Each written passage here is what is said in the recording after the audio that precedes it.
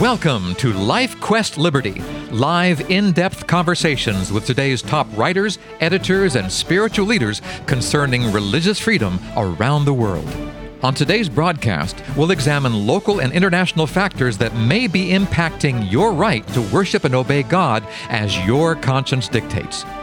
I'm your Life Quest Liberty host, Charles Mills.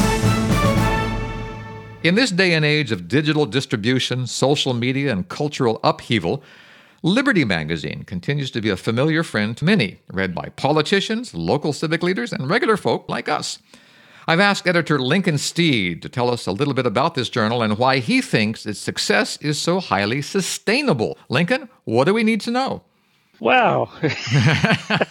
I set myself up for this, didn't I? Yes, you did. I've chosen to speak on this, but I shouldn't have to prove a point because the mere fact that Liberty Magazine has been in continuous publication since 1906 under its present title, and its circulation has never gone below where it is now, actually, and it's somewhere around 160 to 180,000 every issue. Mm-hmm. It's been as high as about 500,000 or 600,000 a month. I think part of the drop is the shift in reading patterns and so on. Mm-hmm. But our donor base is solid because there are so many people that believe in religious liberty. Yes. And at the same time, there are so many civil leaders, politicians, judges, lawyers, and so on, that are not too clear on the Constitution, history, and even the theological base of religious liberty. And so we have to let them know. Yes. And so, I feel Liberty Magazine, its time has come. It's not come and gone. It's coming. Yes. This is the moment we need such a magazine.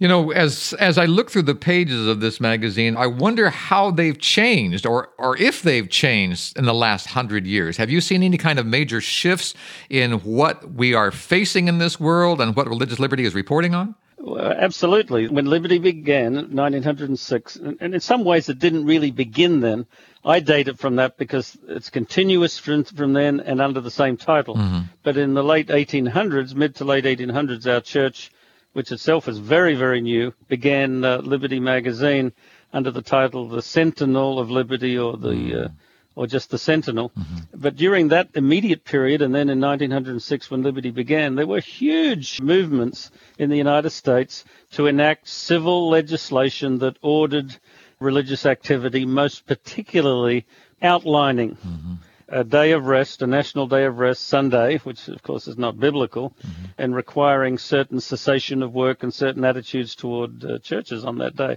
So for Liberty Magazine at its very inception and the Sentinel before that, this was sort of the time to shout and cry out, and they were stirring everything.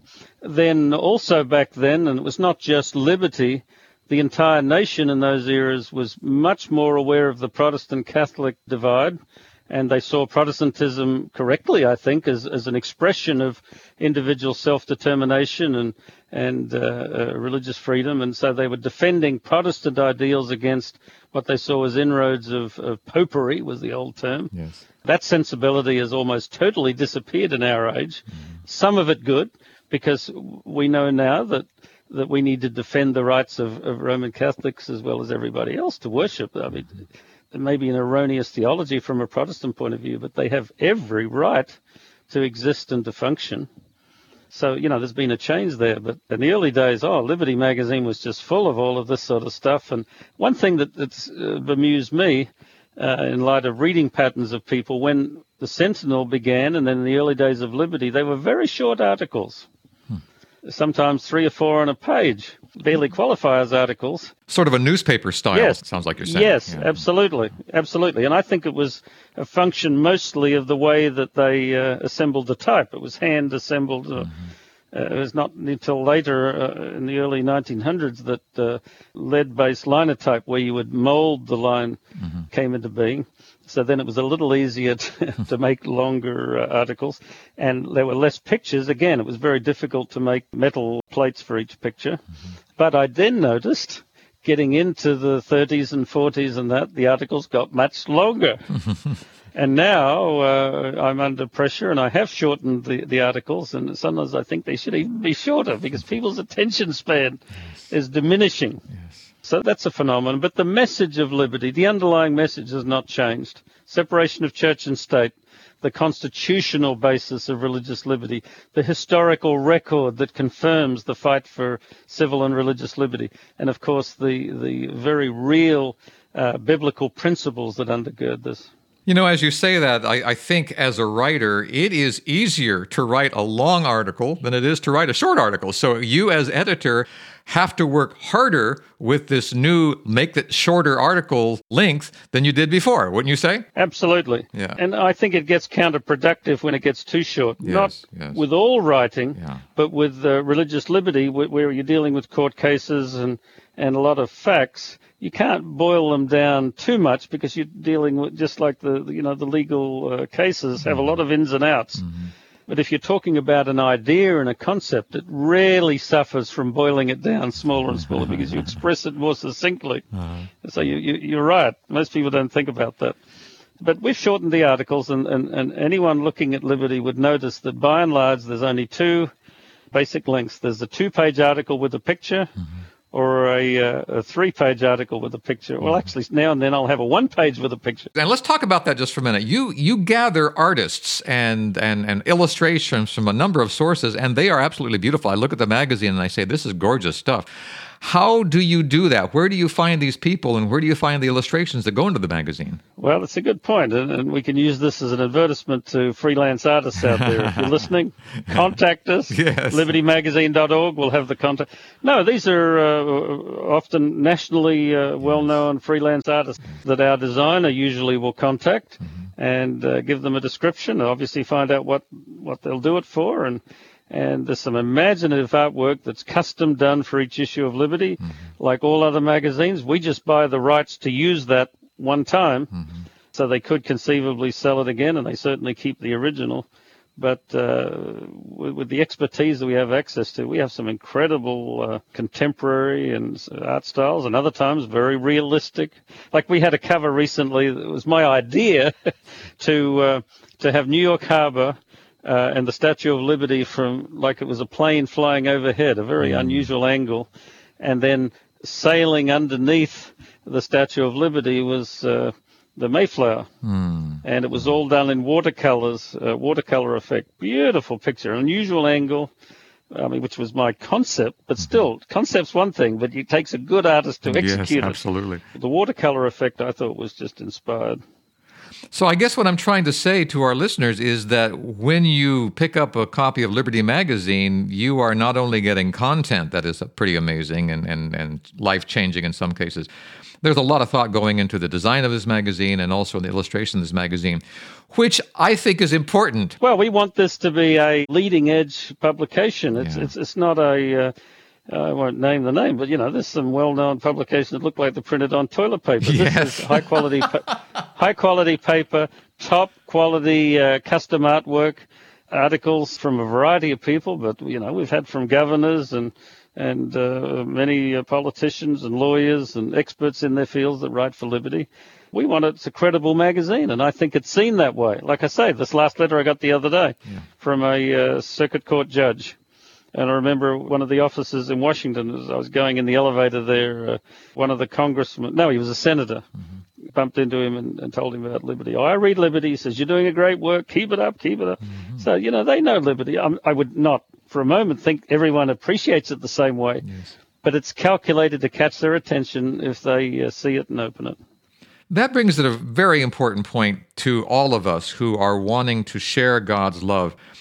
We really need to make it look beautiful. We need to make it look attractive. We need to make sure that ourselves, our package, our church comes across as a professional group, that we take the time to clean things up and to straighten things up and make it look really good. Even the simplest truth, when packaged in a beautiful package, has a lot of impact. And to me, that's what Liberty Magazine is doing. It's taking the simple truths of religious liberty and is packaging in a way that people will want to read it. And when you do that, either as a magazine or as a Christian, a person, you are working in partnership with God to make things happen. And I just want to applaud the magazine and to you as editor of Liberty Magazine, Lincoln. Thank you. For the efforts that you put forth on doing this. And I think it's paid off. And it's, I'm the one now, but I'm in a great succession of about 20-some editors, I think, through the years since the beginning.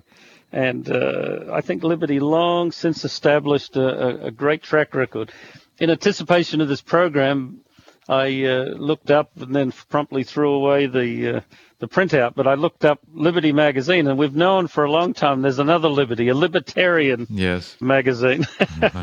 And it's okay. But as I read their description online, I thought, well, this is fine, but they don't really have the pedigree of Liberty, nor are they as long-standing. I think they began in the 30s. Mm-hmm. But going back to 1906, it amazes me. I this is not printing, but I often go to business establishments and they have proudly put up over it, in business since 1970 or 1980 or 1990, and that qualifies as ancient.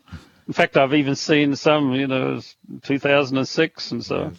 But to have been in business over 100 years, speaking about something that's as relevant as today's headlines, is a track record that I really don't think any other publication can match. So I'm very proud of Liberty, and I'm proud that I'm able to continue it. I do believe that it's as representative as ever before, and I believe its greatest days are soon to come. And I like the fact that Liberty Magazine, with you at the helm, is also moving out in other directions. You're on the Three Angels Broadcasting Network. You have programs there on the television, also on the radio program we're doing right here, which is also made available on the website, as well as that website. That's a very active and dynamic place. Tell us about the website, Lincoln. Well, we have the website where you can find articles back a decade or two, and you can do searches from the articles. And as you said, the radio and television, the links are there, so you can look at that. You can read a little bit of an overview of what Liberty's doing. There's an editor's blog. We have a Twitter line where people can get their comments in quickly. So we're trying to reach out into all the different media that currently exist. But at the center of it all is the paper version of Liberty that we want placed either on the desk or in the hands of these thought leaders that are central to protecting and administering religious liberty in the United States and the Western world, and by extension throughout the whole caring world. But I've got to admit, Liberty is, first of all, Canada and the U.S., and then some limited distribution throughout the rest of the world. And that website, libertymagazine.org, is also a doorway in which you, listener, can put your thoughts. You can go there and you can write a question or a comment. We like feedback. I need feedback. Even if it's something that I'm going to disagree with or you are disagreeing with me, we need to hear from you. All right. That's at libertymagazine.org. O-R-G. That's a very important website. Well, Lincoln, I always enjoy talking with you on these various subjects, and I know that we have a lot of good things to come, and I look forward to all the discussions we're going to have on these vital topics. Absolutely, and listeners, stay with us. They will do that, I am sure. libertymagazine.org. Until next time, this is Charles Mills along with Lincoln Steed, editor of Liberty Magazine, inviting you to rest in the freedom of God's love. Goodbye, everyone.